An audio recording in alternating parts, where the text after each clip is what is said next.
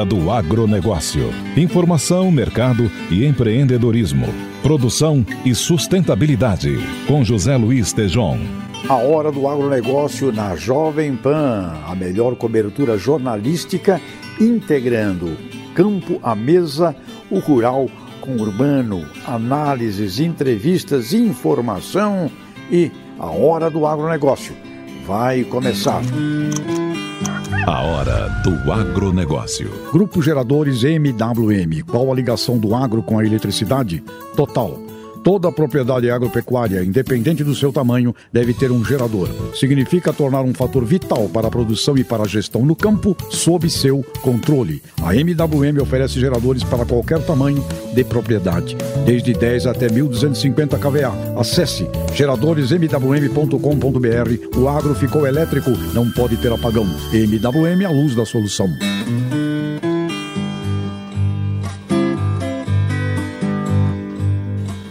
Amigos e amigas, e a hora do agronegócio. Nós vamos conversar agora com um dos maiores economistas do país.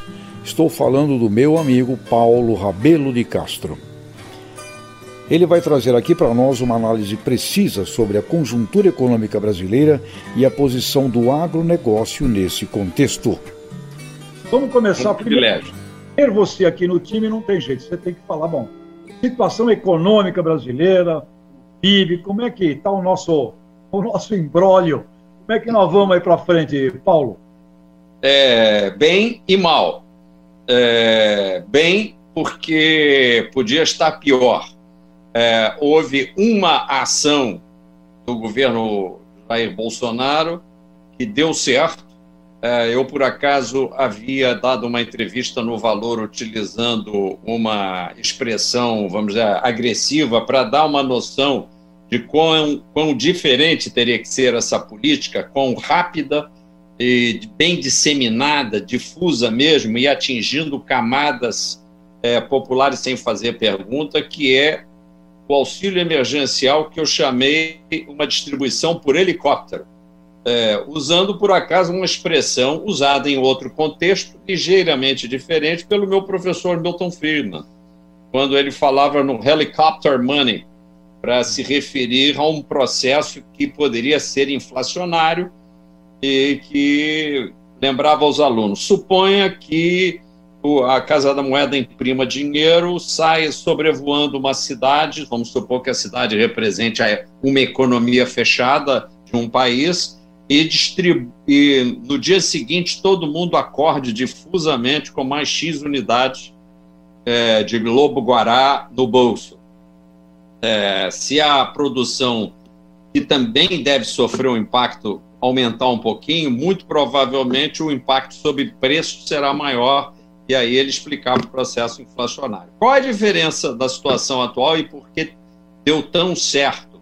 É que esta renda monetária que foi distribuída difusamente pela Caixa Econômica, atingindo a base realmente, pela primeira vez, o governo reconheceu que tinha lá, eles afirmam, 30 e tantos milhões de invisíveis. Imagine, Tejon, depois de a gente já ter durante décadas, não é nem anos, décadas, um projeto que começou lá com a doutora Ruth Cardoso, que era o Bolsa Escola, e que se transformou depois no Bolsa Família.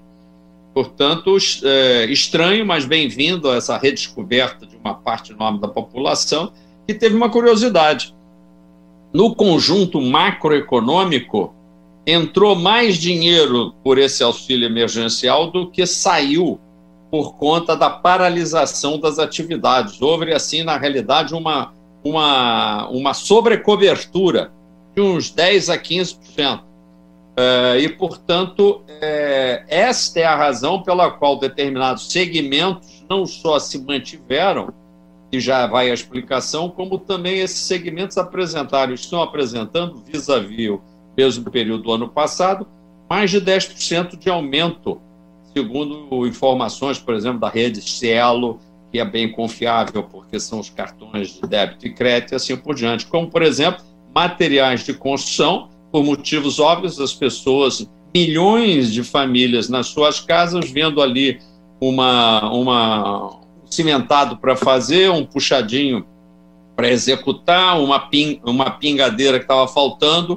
A soma disso tudo deu um baita de um consumo formiguinha em cima de materiais de construção, já com alguma repercussão inflacionária. Aí vem o Friedman parcialmente, e supermercados, pegando toda a cadeia de supermercados um pouquinho desprevenida, tendo em vista, por exemplo, aí vem a história do arroz, que não tendo havido como em anos passados, nosso amigo Ivan Vedequim ainda é da minha escola, trabalhou comigo, de olhar para estoques reguladores, cuidar dos estoques estratégicos da Conab. Aparentemente o governo estava descuidado, portanto foi fazendo exportações bastante rápidas, até para países vizinhos, e no balanço faltou uma certa quantidade de arroz, que nem é tanta, porque o mercado está abastecido, mas está abastecido com um nível de preço mais elevado. Mas isso também é válido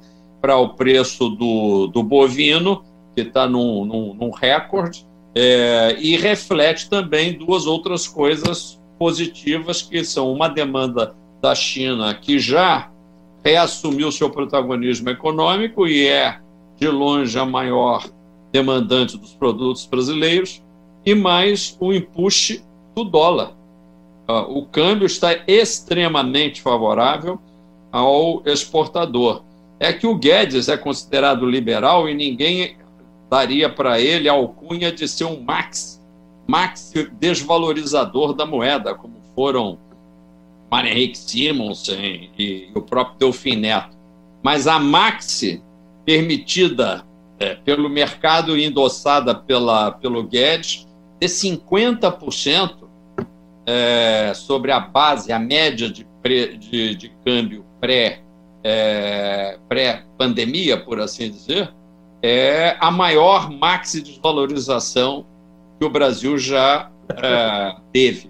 Portanto, parabéns para o agronegócio, que vai bem. Então, nesse caso, você tem um avanço que já vinha do estímulo da safra. Nesse momento, o dólar já estava andando, portanto, a safra foi implantada em condições de preço bastante favoráveis. O clima ajudou, e isso também minimizou a queda registrada no PIB, que não vai ser tão grave, apesar de estar com fortes aspectos recessivos no setor de serviços. E neste aspecto, aí depois podemos comentar, é que vem, eu disse, o mal, no sentido de que o governo não fez para a pessoa jurídica, principalmente para a micro, pequena e média empresa, por motivos implausíveis.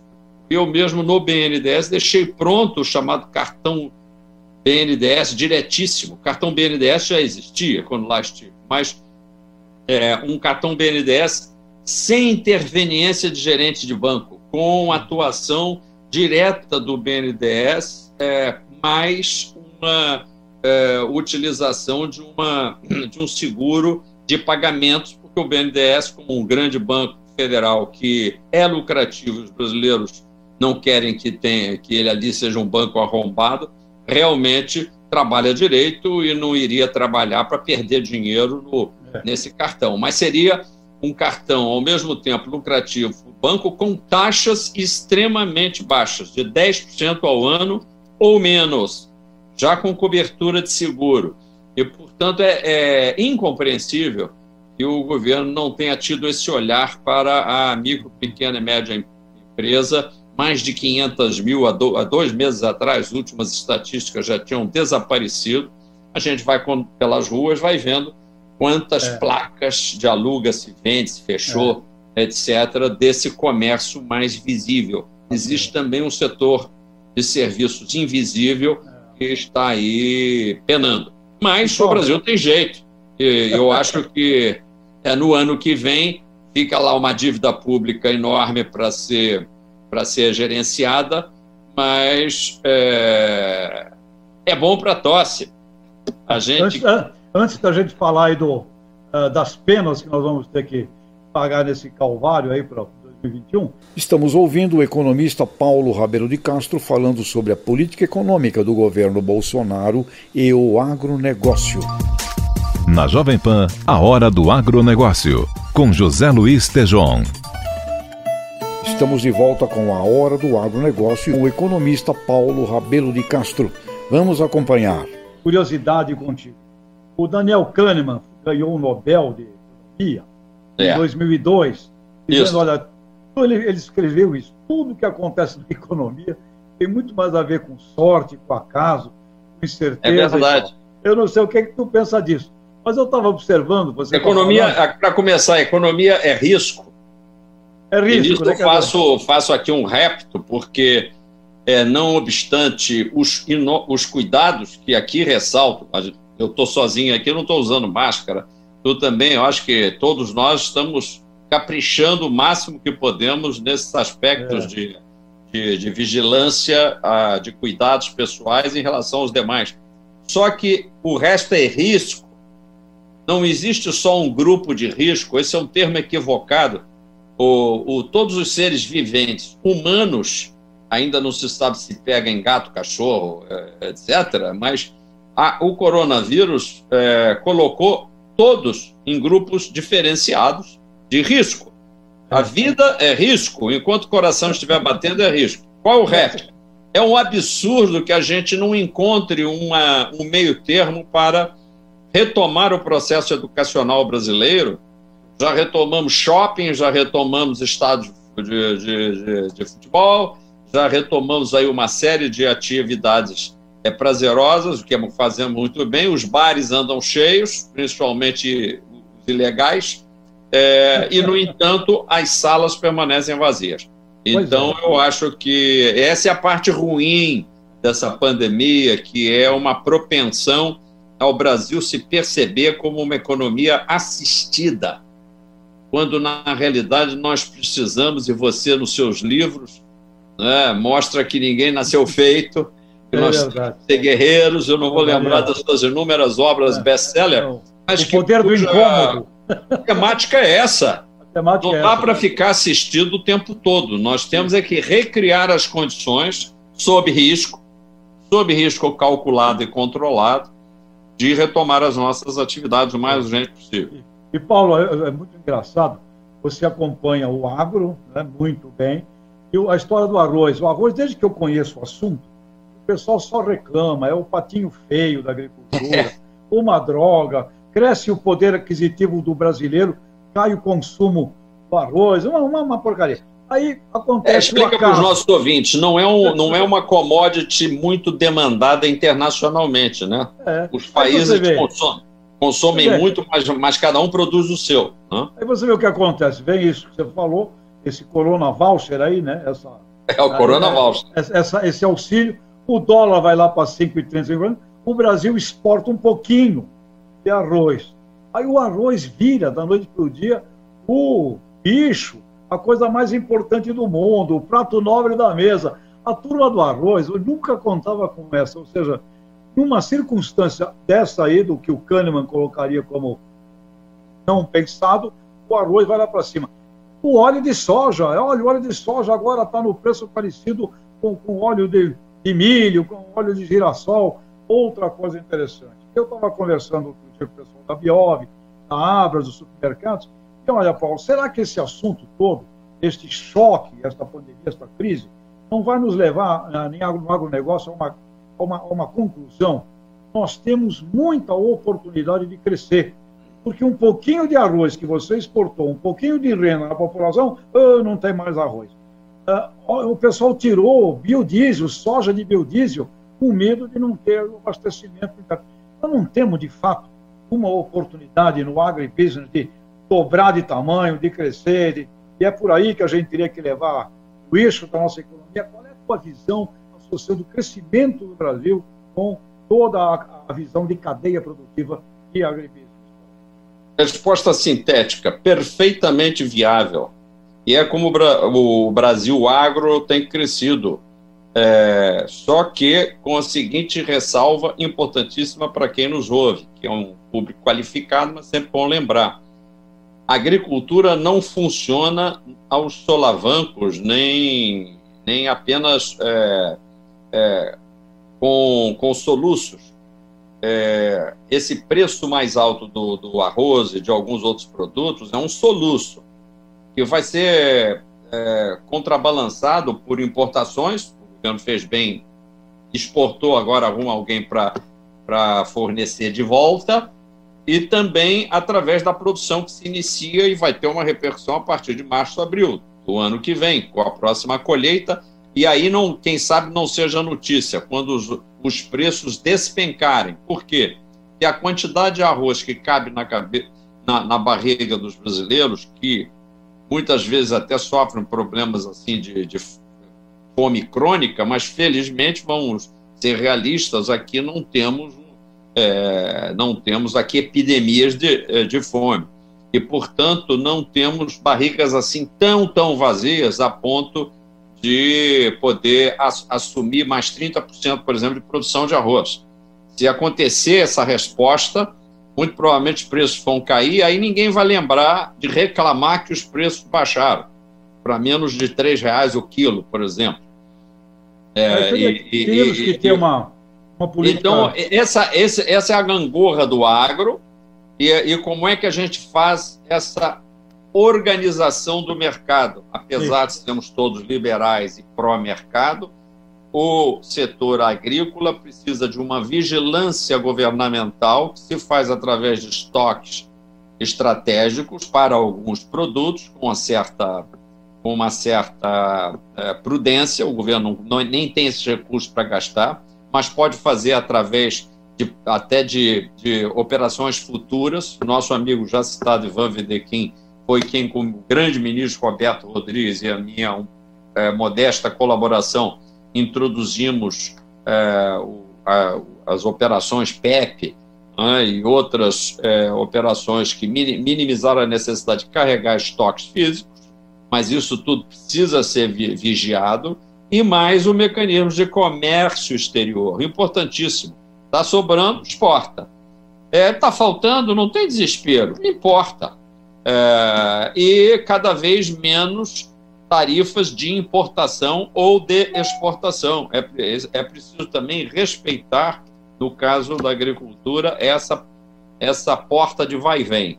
Agora, o mais importante, produzir com produtividade, valorizar as tecnologias, variedades novas da Embrapa. Por quê?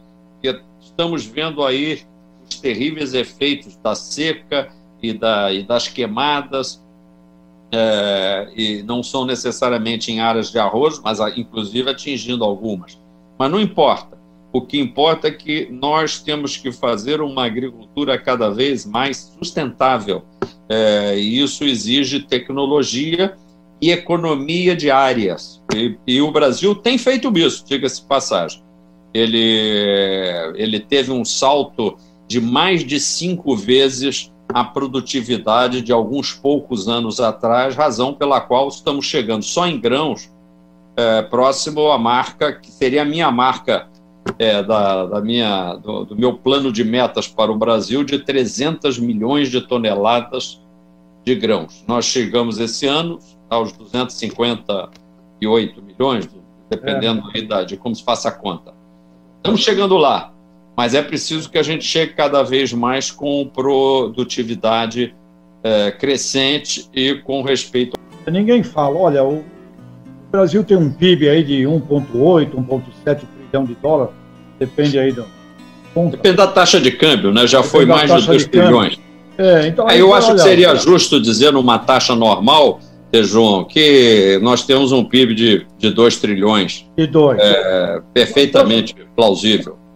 E quando fazemos aquela conta lá que o CPEA desenvolve, das cadeias do agribusiness, o antes, dentro do pós, chega ali mais ou menos num número, também depende da taxa de câmbio, mais ou menos aí uns 400 bi de dólares, quando somos o ano, é por aí, às vezes menos, às vezes mais. Agora, você acha que é viável a gente, olha, nós precisamos, e aí, pensando como um diretor de vendas, nós precisamos de 4 trilhões de dólares. Para ter 4 trilhões de dólares, eu tenho que levar esse PIB do agribusiness para 1. Você crê que isto seria válido num pensamento estratégico de país? Eu não vejo ninguém falar de meta. Não, as metas pularam pela janela, foram suicidadas. E esse é o drama de todos os governos. Digo isso suprapartidariamente, os bolsonaristas que estão nos ouvindo não precisam ficar verdes, que nem o Hulk, de raiva, né? E os mais vermelhinhos não precisam também comemorar, porque Lula também deixou muito a desejar, apesar de ter sido um que dobrou o PIB, naquele período, e é preciso registrar, onde ele não atrapalhou, ele também não ajudou muito. Registros que ele que tinha ideias completamente tortas sobre o agronegócio, ele teve o melhor ministro da Agricultura, ressalvado as comparações, mas vai ser difícil de ter um outro Roberto Rodrigues, você imagina. E esta é a maestria deste rapaz que esteve na presidência. Ele soube chamar gente do talento de um Roberto Rodrigues, de um Luiz Fernando Furlan, que eram pessoas de extração completamente diferente da dele, que ele nem conhecia, mas isso mostra a liderança, mostra a capacidade, flexibilidade, que talvez esteja faltando um pouquinho agora. Por quê? Porque é preciso aprender com a experiência. E se formos lá atrás, nós vamos ver que os nossos grandes presidentes, todos tinham metas. Getúlio tinha metas, o JK fez melhor, ele anunciou um programa de 30 metas, que eu, nele, me inspirei para um programa de 20 metas, no qual constava como 20ª meta, uma meta-síntese, que não era a meta-síntese do JK, só uma curiosidade, por acaso era Brasília, polêmica até hoje, porque aparentemente custou muito em termos fiscais, em termos talvez até de deslocamento da sociologia do país. Mas a nossa meta-síntese, no caso do nosso programa de metas, seria a revisão constitucional, que é o quê? Nada mais, nada menos do que um conjunto organizado e articulado dessas tais reformas estão saindo aí muito remanchadas e bastante tortas. Reforma da Previdência, reforma tributária, fala-se agora de uma reforma administrativa, pensa-se numa reforma política e eleitoral. Isso tudo compõe uma revisão constitucional. Só que nós estamos fazendo isso, não é nem bem a prestação, é fiado, a perder de vista. E isso é disso que o Brasil padece. O Brasil não tem problema nenhum, Tejon. Aliás, o agronegócio acabou de demonstrar isso. Eu repito, nos anos 70, tive que escrever gastei muita saliva para dizer que a então chamada agricultura não era um bando de latifundiários só. Claro, latifundiário tem até hoje, mas a estrutura era, na realidade, muito mais viável para dar um salto, e me lembro até com o nosso saudoso Ney Bittencourt Araújo, Flávio Teles de Menezes e mais alguns outros, lançamos a Agricultura Agenda para o Amanhã em janeiro de 1979. Faz as contas, temos aí praticamente, são 40 anos, né? E, portanto, num período, em termos históricos, curto, nós saímos de uma agenda para amanhã para uma agenda do hoje. E isso pode ser feito agora na agricultura, na economia urbana, retomando empregos. Nós temos que sair rápido dessa economia de assistidos, de coitadinhos, de desvalidos, de desempregados, de empresas fechadas, para empresas bombando e empregos.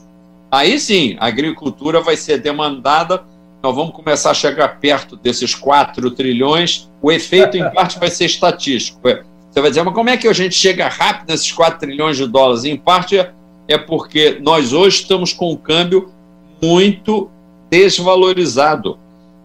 Muito provavelmente, quando nós melhorarmos as nossas condições macroeconômicas, o brasileiro que hoje, se cair lá em Miami, ele não consegue nem pagar um hambúrguer direito, não é porque tenha muito imposto, porque o dólar está muito... E se cair na Europa, se ele cair em Londres, ele quebra no primeiro dia de passeio. Mas nós vamos melhorar essas condições. Quando o dólar cair, em dólares o nosso PIB terá aumentado, significa dizer o Brasil tem condições de ficar mais rico. E o que o brasileiro quer é ficar mais empregado, mais rico e mais confiante. Paulo, então tá certo, temos que cobrar meta, é um papel nosso aqui de Cobrar metas. Chegou uma autoridade aí no teu programa. Sim, mas Tereza Cristina, mas para ela vai ser fácil. Quantas milhões de toneladas o Ministério está imaginando que possamos alcançar? E aí outras metas no campo social. Na área de educação, por exemplo, finalmente nós temos o IDEB que pelo menos calcula quanto que estamos devendo. Isso é bom. Certo. Paulo, ok. Então já fico tranquilo aqui. O negócio é cobrar meta. Agora, no nosso tempo aqui já... Nossa conversa está ótima, nosso tempo... Mas nós já furamos a meta, né? Já estamos quase na meta aqui do nossos 30 minutos. E temos aqui 5 minutos para encerrar. Eu queria, então, neste final, 2 coisas. Uma é 2021 está aí, o nosso campo do agro, agricultores, a visão para ele, de Paulo Rabello De Castro. E lá no finalzinho eu queria saber só uma coisa. O Rio de Janeiro tem jeito? Porque dizem que pão de açúcar é o maior símbolo do agribusiness do Brasil. Então, a turma carregava açúcar, cheirava açúcar, né, na caravela. É verdade. Aquele morro na forma de pão. O Rio já foi agrícola. Pois é. Então, essas duas coisas. O açúcar, e quero te dizer, mais adiante, também uma parte dos morros da Tijuca foram todos devastados. Houve um plantio forte de café. Também. Então, é café com açúcar. E depois o Dom Pedro II replantou a floresta da Tijuca, ou seja, dentro de um único ciclo colonial / imperial, nós tivemos um processo, primeiro de propagação de agronegócio, de commodities, tivemos devastação, mas tivemos também recuperação ambiental, e eu acho que devemos resgatar isso. E devemos resgatar o que? O Rio de Janeiro, que é de todos os brasileiros. O Rio de Janeiro sofreu uma injustiça terrível. Ele, depois de perder a capital, isso é inevitável. No planejamento de país, às vezes a capital se desloca. Eu não sei por que foi para o interior, porque Goiânia não dependeu de Brasília para virar a grande Goiânia, e Anápolis e todo o resto do interior, Cuiabá, etc. Não dependeu de Brasília, nem ter políticos lá. Então, esse raciocínio de que levamos para o interior era mais um ponto que o Juscelino colocou, e principalmente era algo que estava escrito na Constituição e que ele cumpriu. Ele cumpriu uma meta. Agora, descumprimos a outra meta, pois estava escrito que nós teríamos o Estado da Guanabara, minha carteira de identidade ainda do Estado da Guanabara, que teria seus senadores, era uma cidade-estado. Onde é que está a minha cidade-estado? Casou na polícia com o Estado do Rio, nada contra. Rico em petróleo, rico em belezas naturais, mas o Estado do Rio é o Estado do Rio, e o Rio de Janeiro é uma cidade-estado do Brasil. Enquanto a gente não resolver isto politicamente, muito pouca gente fala disso, vai ter como se fosse assim, um trauma freudiano atrapalhando. Fora o Freud, é preciso também chamar o Stallone. Stallone, para dar jeito. Tem que chamar o Stallone, mas não para pegar o bandido que está na comunidade, que também, essa é uma questão da polícia. É a lama de corrupção que varre e ainda continua varrendo esse nosso pobre Estado. Ouvimos aqui em A Hora do Agronegócio o economista Paulo Rabello De Castro, analisando o momento econômico que vivemos e a inserção do agronegócio nesse contexto. E nós encerramos por aqui mais uma edição de A Hora do Agronegócio.